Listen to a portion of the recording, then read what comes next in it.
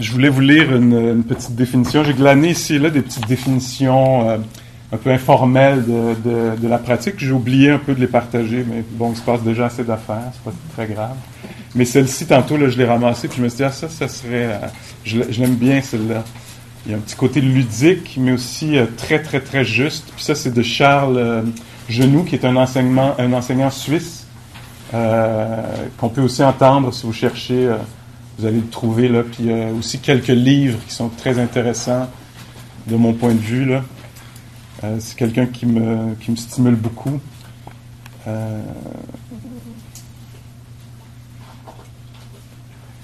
Et donc, Charles dit ici, la méditation, c'est l'art de faire coïncider le méditant avec son vécu. Alors, la méditation, c'est l'art de faire coïncider la personne avec son vécu. Alors que souvent, vous voyez ça, à quoi ça fait référence? On pense à plus tard, à avant. Et donc, c'est extrêmement simple, mais très clair aussi.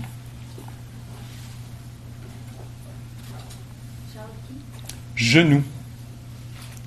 Ben, exactement de même. Sa femme, c'est Patricia Genoux, elle enseigne aussi, c'est les deux genoux.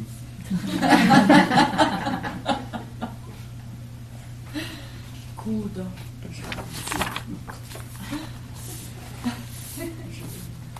D'ailleurs, Patricia est une spécialiste du Inside Dialogue en Europe. Là. C'est quelqu'un qui enseigne beaucoup ça.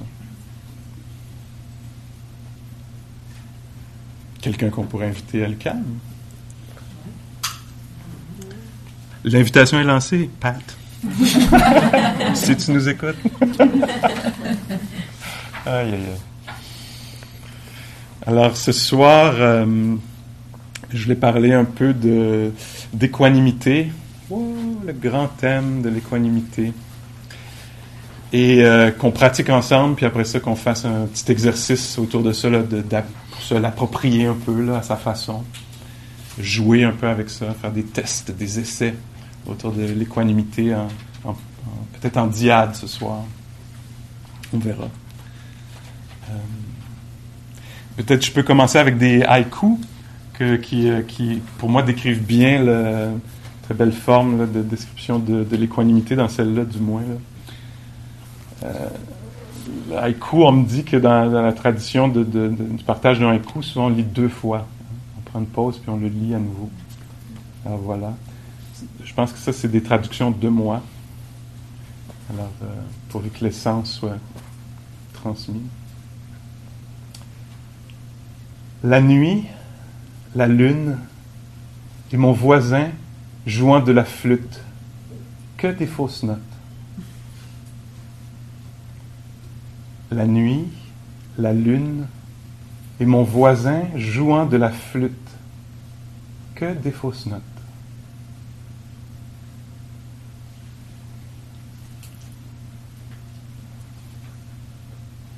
Celui-ci de Ryokan.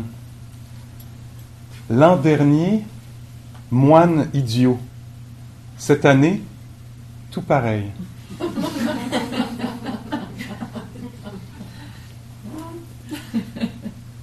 L'an dernier, moine idiot.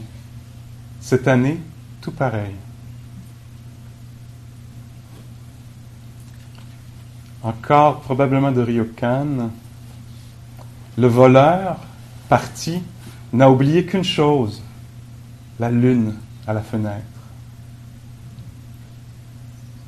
Le voleur, parti, n'a oublié qu'une chose, la lune à la fenêtre.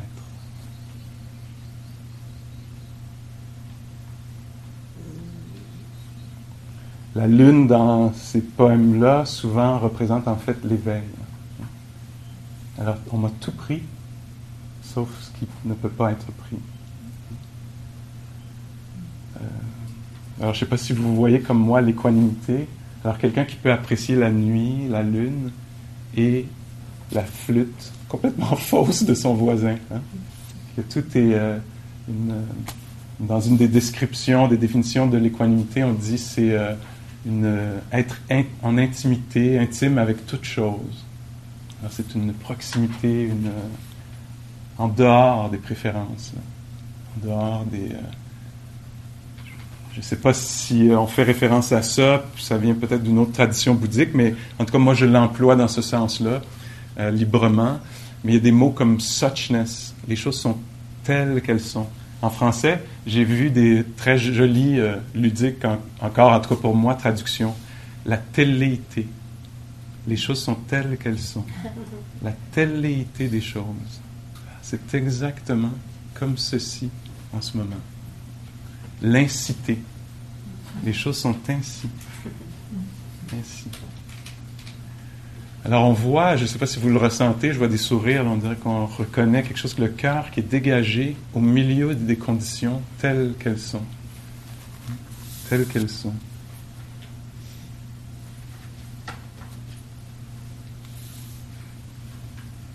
Les nuages apparaissent, donnant un répit à celui qui contemple la lune.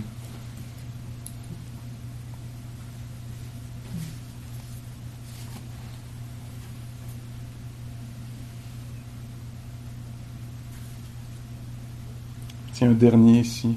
Ça fait partie d'un plus long poème de Lippo. Les derniers oiseaux ont quitté le ciel, les derniers nuages se dissipent, nous sommes assis, la montagne et moi, jusqu'à ce que seulement la montagne demeure. Les derniers oiseaux ont quitté le ciel, les derniers nuages se dissipent, nous sommes assis, la montagne et moi, jusqu'à ce que seulement la montagne demeure.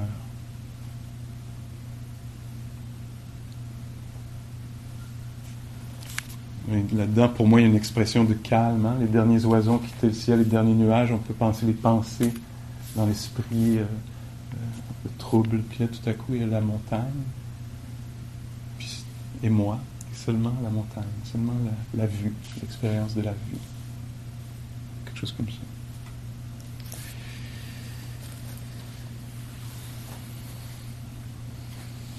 Tiens, c'est une bonne, peut-être une bonne façon d'approcher l'équanimité. Hein? Qu'est-ce qu'on dit sur l'équanimité? On dit qu'elle n'est pas exactement volontaire. Hein? Quelle est la cause de l'équanimité? La volonté. Bon, je vais être équanime maintenant. Hein? Ça ne marche pas exactement comme ça, on le voit. Des fois, on voudrait être équanime, c'est-à-dire pas dans la réactivité. Hein? Ça pourrait être une façon de le décrire. Pas dans la réactivité. Pas dans la saisie, s'accrocher à quelque chose qui est beau, qui se passe bien. Mon Dieu, je ne veux pas le perdre. Ou se braquer, s'effondrer devant quelque chose qui est difficile. Alors, ce n'est pas un résultat de la volonté, c'est un résultat d'une compréhension profonde de la nature des choses. C'est quelque chose qui peut être cultivé. C'est une acceptation, une compréhension, une acceptation profonde de la nature changeante des choses. Dans un petit groupe, je pense qu'on en parlait, des expressions, là, je vais utiliser remarquable, qui semble être un mot que le Bouddha utilisait lui-même, où au moment où, quelques jours après que ses deux meilleurs amis soient morts, alors là, il y a 80 quelques années, et il a vécu une grande partie de sa vie, plusieurs décennies, avec deux comparses avec qui il était toujours. Et je pense que, je ne me rappelle pas des conditions, s'il y a une question qui vient, en tout cas, mais le texte, je le lisais encore la semaine dernière, le Bouddha dit, un soir comme ça, il dit, avant, je ne me sentais pas vide. Maintenant, je sens un vide que je ne sentais pas avant. Et il y a deux choses remarquables. Une chose remarquable, c'est que ces gens-là ont existé, que j'ai pu les connaître. Ça, c'est remarquable. Donc, c'est une très belle expression d'amour. L'autre chose qui est remarquable, c'est que je suis complètement OK. Mais il dit d'abord qu'il y a un vide qui n'était pas là avant. Hein? Il y a un vide qui est présent que je ne sentais pas avant. Et c'est remarquable qu'au milieu de ce vide-là, je suis OK. Comme une acceptation profonde que oui, il y a la perte, puis que la perte est ressentie. Hein? Mais il n'y a pas la couche où c'est lui-même le Bouddha qui parle de ça, la deuxième flèche. Il y a la première flèche de la perte, mais il n'y a pas la deuxième flèche. Pourquoi moi, je ne veux pas maintenant? Hein? Il y a une acceptation profonde.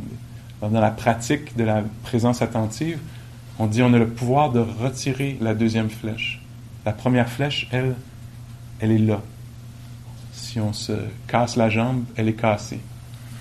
Avec n'importe quelle quantité de sagesse, elle va rester cassée. Mais l'autre, qu'est-ce qui va arriver pour le reste de l'été, etc., celle-là, c'est extra. On peut retirer ça ou abandonner ça. C'est le travail qu'on fait entre autres ici. Là. Donc ça, c'est l'équanimité, la capacité d'être au cœur des vicissitudes. On se comprend pas, on est des amis, on est des ennemis, on est des amis. Plaisir, déplaisir, on dit les 8 grands vents, c'est de ça dont on parle. La capacité d'être au milieu des 8 grands vents. De classique, là, ça va être, les 8 grands vents, ça va être le plaisir, le déplaisir, le fame and disrepute, la notoriété et la déconfiture. Oui, peut-être. Puis l'autre, c'est les blâmes et les praise and blame. Les blâmes et les louanges. Hein? Et donc, comment être au milieu de ça?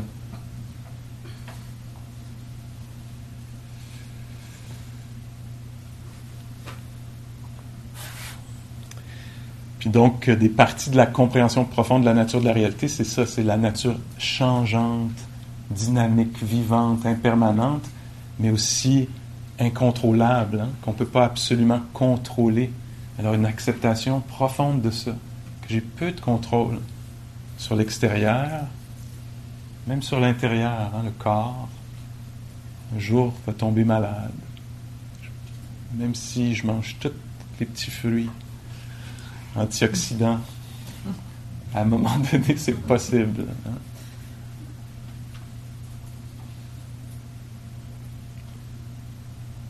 Donc ça, ces compréhensions-là, on peut avoir l'information, on peut réfléchir à ça, être bien d'accord d'une certaine façon. Mais une rencontre intime, c'est ça qui est important là, dans le cas de l'insight, c'est une rencontre intime puis probablement soutenue. Hein? Une image qui est utilisée, c'est un bateau qui est attaché à un quai et la corde frotte un peu sur une des planches, hein, au bord du quai. Là. Puis tranquillement, ça frotte, puis pouf, un jour, ça lâche. Donc, c'est l'idée, l'image de la libération. Puis c'est comment la libération?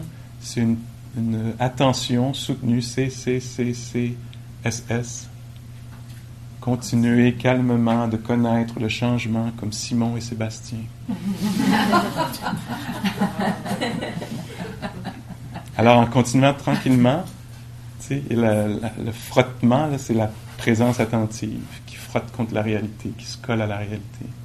Puis à un moment donné, pouf, une compréhension profonde, décrite aussi avec de très beaux poèmes par, entre autres, les nonnes à l'époque du Bouddha. Hein, il y a toute une collection, les Therigatha, où ça décrit des choses comme toute la journée, j'ai pratiqué, j'ai suivi les instructions, assise, marche, aucune sagesse gagnée.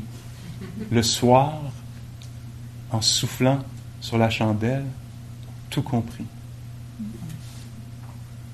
C'est beau, ça, hein? Alors ça, c'est une insight avec sa nature inférentielle. Hein? C'est-à-dire qu'en soufflant sur la flamme de la bougie, j'ai compris que les choses finissent. La flamme s'éteint tout s'éteint. Inférentiel dans le sens de ça s'applique à tout. Je ne sais pas si vous pouvez voir, mais moi je vois un lien très très direct avec l'ouverture du cœur. Hein? C'est pas tout fini. Ça mène directement au cynisme. Non, c'est pas ça qui arrive. Hein? Il y a quelque chose qui s'ouvre dans le cœur. C'est vibrant. Tout à coup, le cœur est libéré. Une des traductions dans les textes, c'est « the sure heart's release ». Le cœur qui se libère de ses méprises, ses attentes, ses espoirs que ça perdure, que ça se passe comme je veux. Tout ça tombe et le cœur est libéré. Et là, le résultat, c'est l'équanimité. Ah, ben oui, ça se passe pas comme je veux, évidemment. Les êtres sont souvent séparés de ce qu'ils veulent. Voilà, un bel exemple. Un petit exemple, un grand exemple. Pour moi, pour l'autre, pour nous, pour eux. Wow! C'est comme ça en ce moment. Alors, c'est une intimité avec la réalité. Là. La réalité n'est pas couverte par mes attentes, puis elle a besoin d'être de même, puis, etc. Il n'y a plus de ça. Il y a une rencontre, on pourrait presque dire face à face, là, avec la réalité. Alors, une compréhension de la nature conditionnelle des choses. Hein? Les choses sont conditionnelles. Ça prend que les conditions soient réunies pour qu'elles aient lieu. Si les conditions ne sont pas réunies, elles n'auront pas lieu. Et donc, quand quelqu'un a une compréhension très profonde de ça, de la nature conditionnelle des choses, tout à coup, il y a quelque chose qui se relâche, qui se relaxe dans le corps. Si les conditions sont là, ça va avoir lieu. Si les conditions ne sont pas réunies, ça n'aura pas lieu. Intérieurement, relationnellement, circonstanciellement, politiquement. Hein? Les conditions sont comme ça en ce moment. Je me souviens, il y avait un événement de ma vie dont j'étais pas fier, que je me haïssais pour. Complètement irrésolu, là, une charge très dure contre moi par rapport à, peut-être appelons ça une série de gestes, honte, culpabilité, c'est une bonne saisie, là. Et un jour, j'entendais Sylvia Boorstein qui enseignait, puis je pense pas que je pensais à ça, mais l'enseignement était tellement puissant pour moi au moment où elle a dit ces mots-là, que tout de suite, c'est allé libérer cet aspect-là de ma réalité. Alors, elle disait, en français, ça donne quelque chose comme suspense. Les conditions étaient telles, puis elle parlait d'une chose par rapport à elle, qui lui était arrivée, ou quelque chose comme ça. Puis elle disait, mais elle s'est arrêtée. Je pense qu'elle connaissait vraiment la puissance de ce qu'elle disait. Puis elle a dit, les conditions étaient telles, à ce moment-là, que c'est ça qui est arrivé. Les conditions étaient telles, conditions were such that this is what happened. Les conditions étaient telles, puis en moi, tout à coup, c'est devenu très clair. À ce moment-là, l'avidité était en fonction. La croyance que quelque chose allait être satisfaisant et que ça devait être à moi. Et il y avait très peu de sagesse. Et donc, ces paroles-là ont été dites, ces gestes-là ont été dits, ils ont eu ces impacts-là sur les autres. Et c'est exactement comme ça. Les conditions étaient telles que c'est ça qui est arrivé. Et là, tout à coup, libéré de la culpabilité, et seulement, il y avait le mot peut avoir plusieurs connotations, je l'utilise d'une façon très belle, noble. Il n'y avait plus la culpabilité, il y avait seulement la responsabilité. Est-ce que vous me suivez? Cette personne-là avait fait ces gestes-là. Ça ne voulait pas dire que cette personne-là était haïssable, ça voulait dire que les conditions étaient telles, puis il y avait une reconnaissance de l'impact. C'était pas comme, les conditions étaient telles, c'était le même. So what? C'était pas du tout le même, c'était beaucoup plus grave que ça. Mais tout à coup, la deuxième flèche retirée. Il restait juste la première flèche, un geste qui a un impact négatif sur soi et sur les autres. Mais pas la haine de soi perpétuelle, la méprise, en fait, la vision erronée des choses. Ah, c'était exactement comme ceci en ce moment. Il y a un moine bouddhiste que je lisais il y a déjà plusieurs années, mais ça m'est resté. C'était une petite phrase dans un livre, je ne sais même pas si quelqu'un d'autre l'a pogné, mais il disait j'ai fait des erreurs, c'est pas possible de ne pas faire d'erreurs. Maintenant, je pratique le développement de la sagesse et je suis content de ça. Puis ça m'avait vraiment marqué. J'ai fait des erreurs, c'est pas possible de ne pas faire d'erreurs, mais il y a un alignement maintenant. Je fais attention, je prête attention à mes intentions, à mes paroles, à mes gestes. Ça reste tout croche encore, mais quand même, il y a quelque chose, là, une sorte de protection.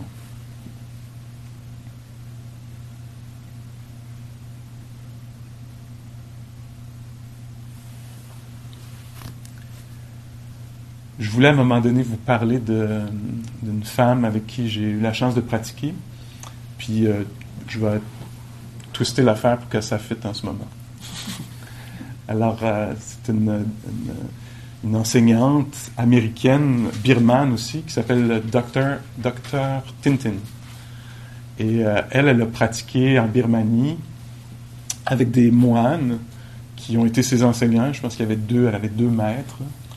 Et dans sa pratique, elle s'est jamais assise en méditation. Elle n'a jamais fait de méditation formelle. Pourtant, c'est quelqu'un qui connaissait les enseignements profondément. Et donc, j'ai eu la chance 2 fois d'aller passer quelques jours avec elle. Et quand on pratiquait avec elle, on pratiquait toute la journée, un peu comme ici.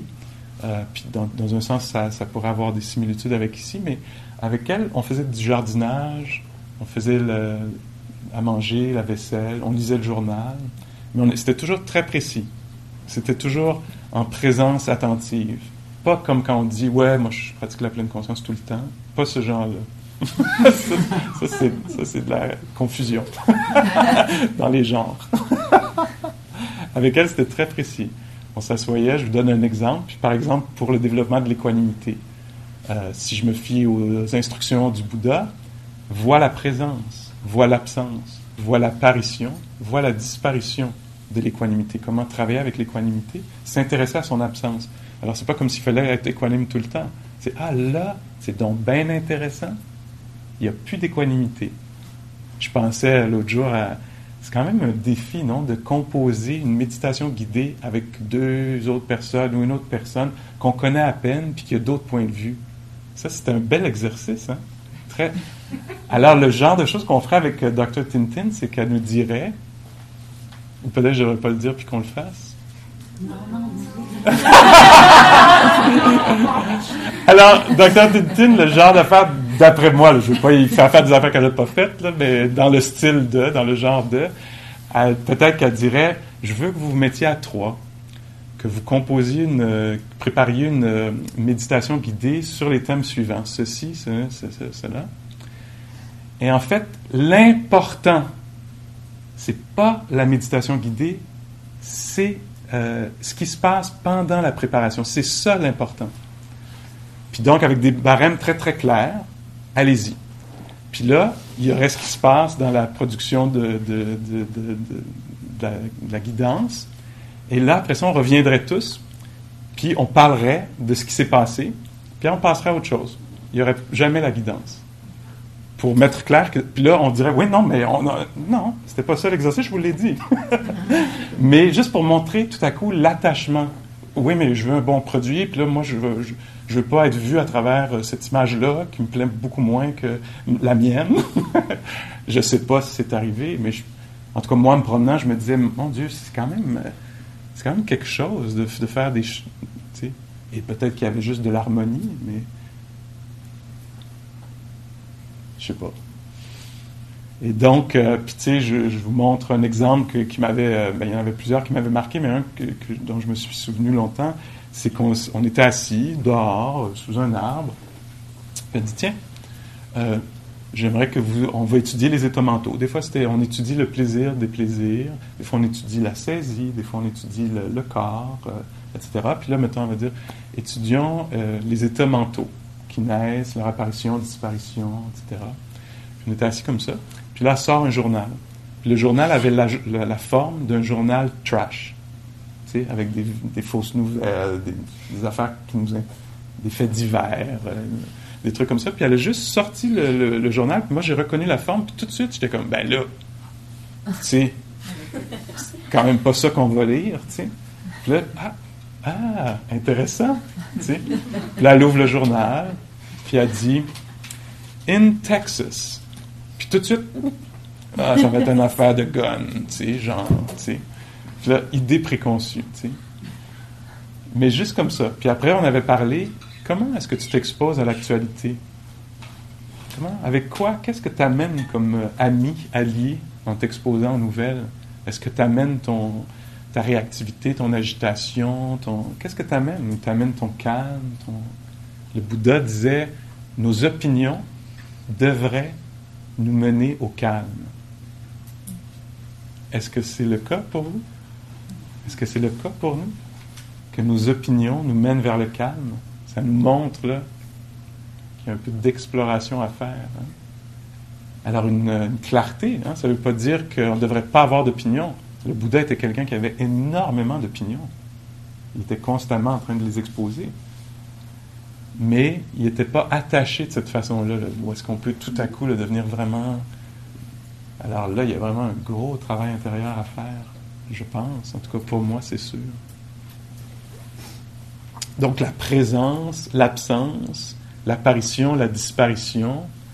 Puis souvent, on va penser, c'est très lofty, tu sais, c'est la suprême qualité de la psychologie bouddhiste, l'équanimité.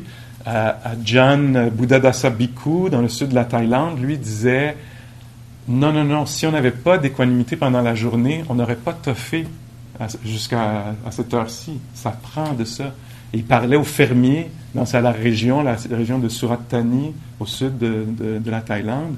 Et il disait aux fermiers, tu sais là, quand tu vas t'occuper de ton champ, ben les 7 facteurs de l'éveil, il faut qu'ils soient là. Sinon, tu vas faire ta job croche. Hein? Faut que tu ailles de l'attention pendant que ton buffle d'eau tire ton objet. Mon langage alimentaire s'arrête à IGA.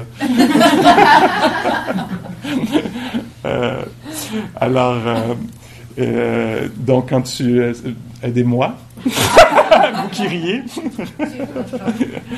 La charrue, oui, qui renverse la terre, qui laboure. La laboureuse.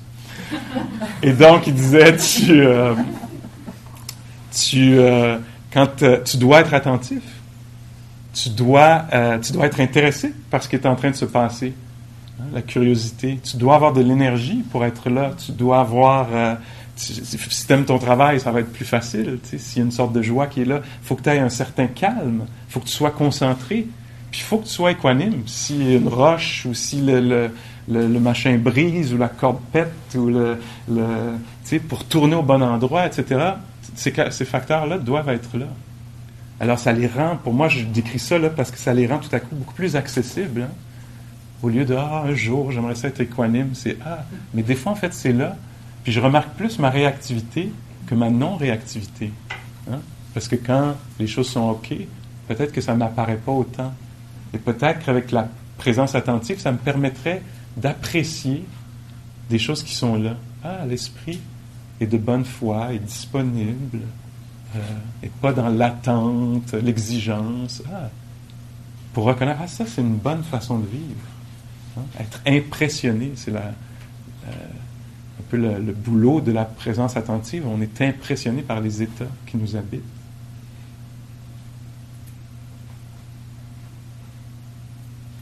Des images qui sont utilisées, c'est l'image de la perspective, de l'espace, hein?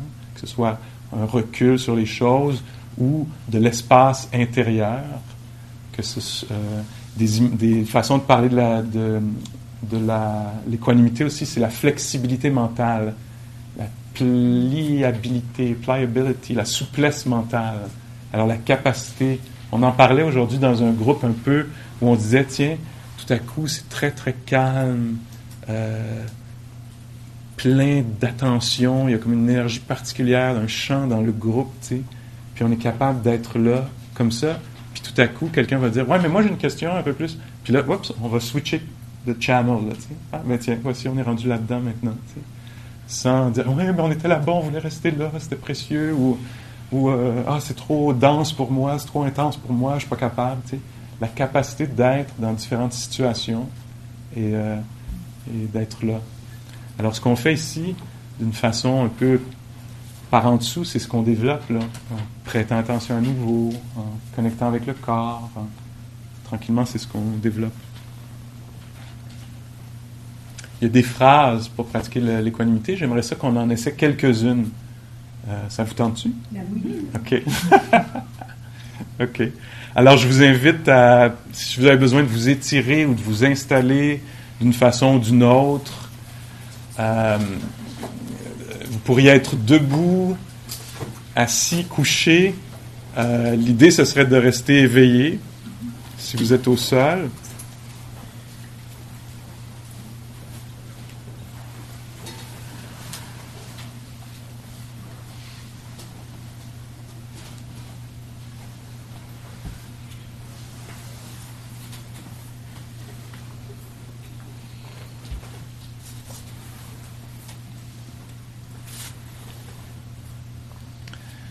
Une façon peut-être qui peut être aidante, c'est de se rappeler qu'on est intéressé par le développement de l'équanimité en ce moment. Alors, c'est ce qui est à l'avant-plan là, dans notre intention ou intérêt. Alors, on sait ce qu'on pratique. Ah, moi, je pratique l'équilibre mental, le calme devant les choses. Je suis intéressé par ça. C'est une exploration de ceci que je fais en ce moment. Et sachant cela, je suis invité à penser, là j'y vais pas de façon habituelle, hein. Alors, je suis intéressé par le calme, je vais vérifier ça, je vais rester attentif au calme, à l'invitation au calme. Je suis invité à penser à une personne que je connais qui vit peut-être des difficultés dans un des aspects de sa vie. Alors la pensée de la personne, peut-être que je la vois, je l'ai à l'esprit à ma façon, et à cet aspect de sa vie, ses relations, sa santé. Et donc je pense à cette personne, et là je suis dans l'étape avant la recherche de solutions. Ce que je veux, c'est une présence stable. Une façon d'exprimer ça, peut-être, vous voyez si ça marche pour vous, ce serait de dire quelque chose comme « C'est comme ceci pour toi en ce moment. C'est comme ça en ce moment pour toi. » Il y a cette chose-là qui se passe, qui est troublante, incertaine ou insatisfaisante. C'est comme ça, en ce moment, pour toi. Alors je ne détourne pas le regard, je ne m'affole pas, je développe le calme.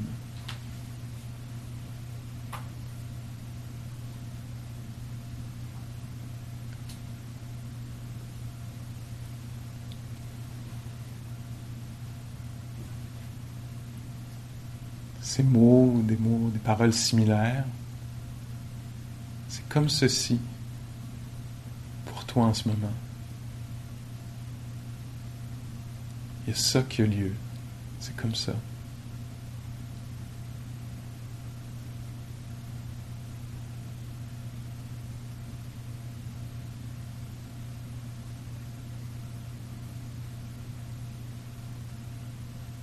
C'est ainsi pour toi en ce moment.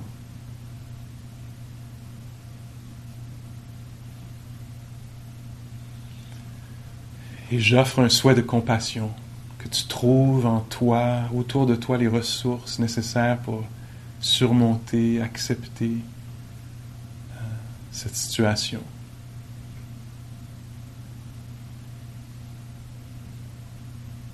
Et toujours avec l'idée de développer, de cultiver une stabilité mentale, de l'équilibre du cœur, je laisse aller les pensées reliées à cette personne. J'essaie de voir si tout à coup, il y a une saisie. Je suis un peu pris avec cette histoire, ou si je peux la déposer, la laisser se dissiper et revenir au corps.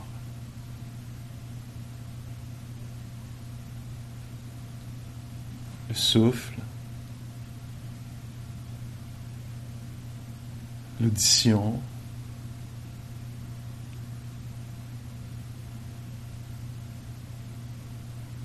le corps porté par la terre,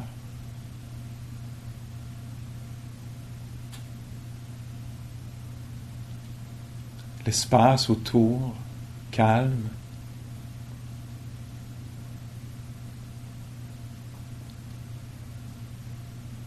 et je vérifie un peu l'état des lieux. Est-ce que j'ai pu garder l'équilibre?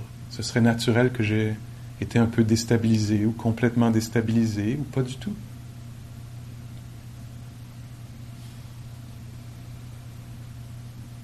Si je veux continuer l'exploration, je pourrais penser à un aspect de ma vie, à moi, qui est un peu troublant ou incertain, insatisfaisant.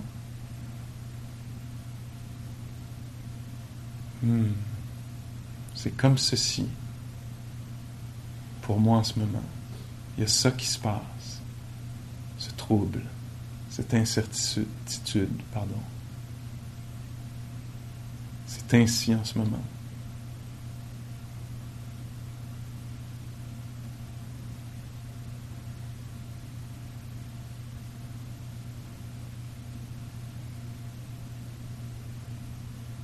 Honnête, factuel, calme.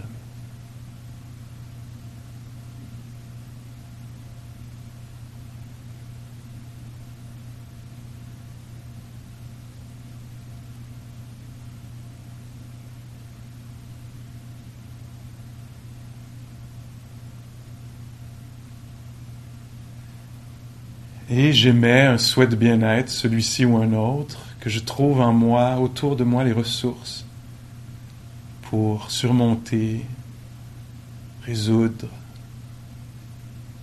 accepter cette situation.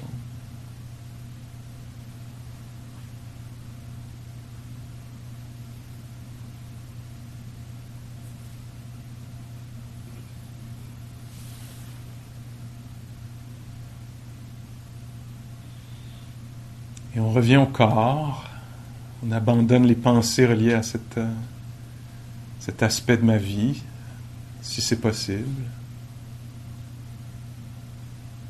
Puis on essaie de voir, est-ce que le calme est demeuré présent? Peut-être une certaine bienveillance, une tendresse.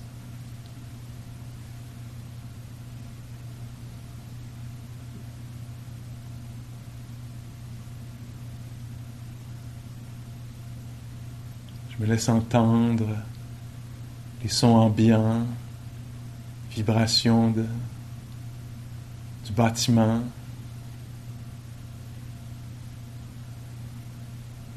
Je me laisse devenir conscient de la luminosité en ce moment.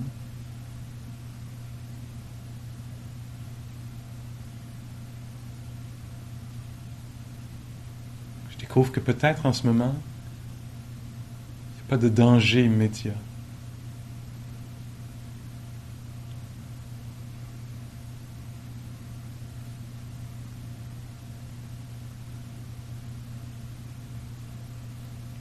Toujours pour explorer l'équanimité, l'équilibre du cœur, l'équilibre mental.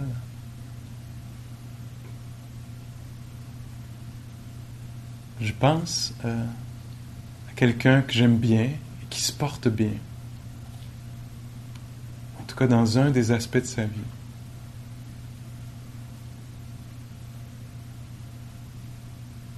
Je me réjouis pour toi.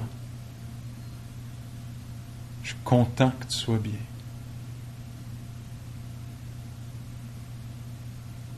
Que ton bien-être perdure.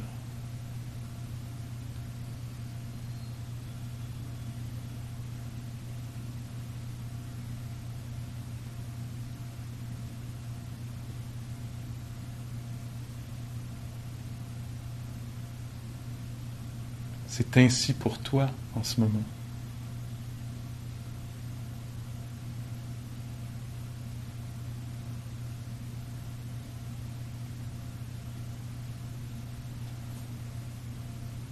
Je me réjouis.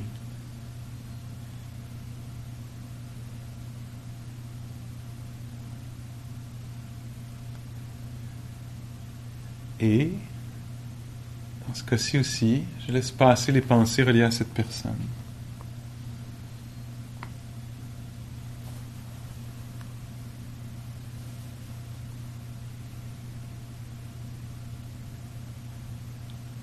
Je vous lance un peu certaines des phrases que j'ai entendues ici ou là, ou peut-être fabriquées,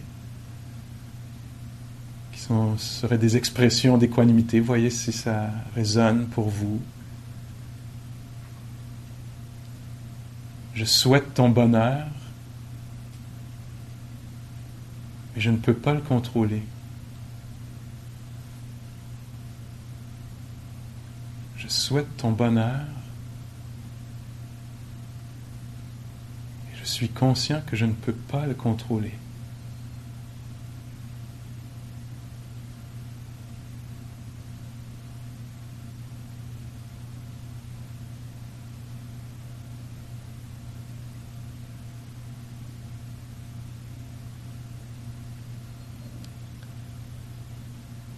Mon bien-être dépend de ma réponse, pas des circonstances de ma vie.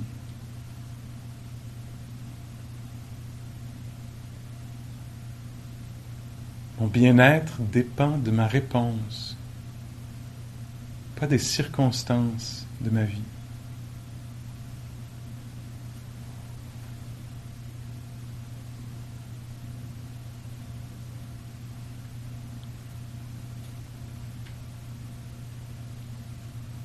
Tu as droit à tes propres choix.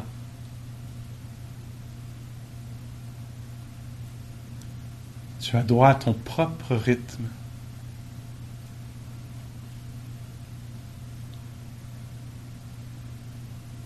Tu as droit à ta propre vie.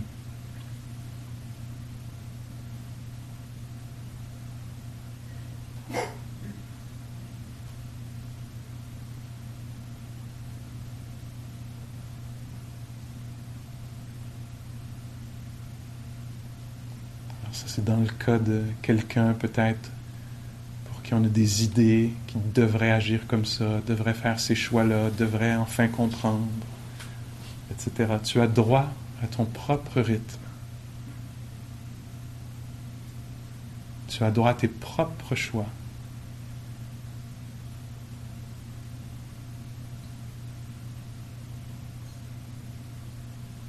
Tu as droit à ta propre vie.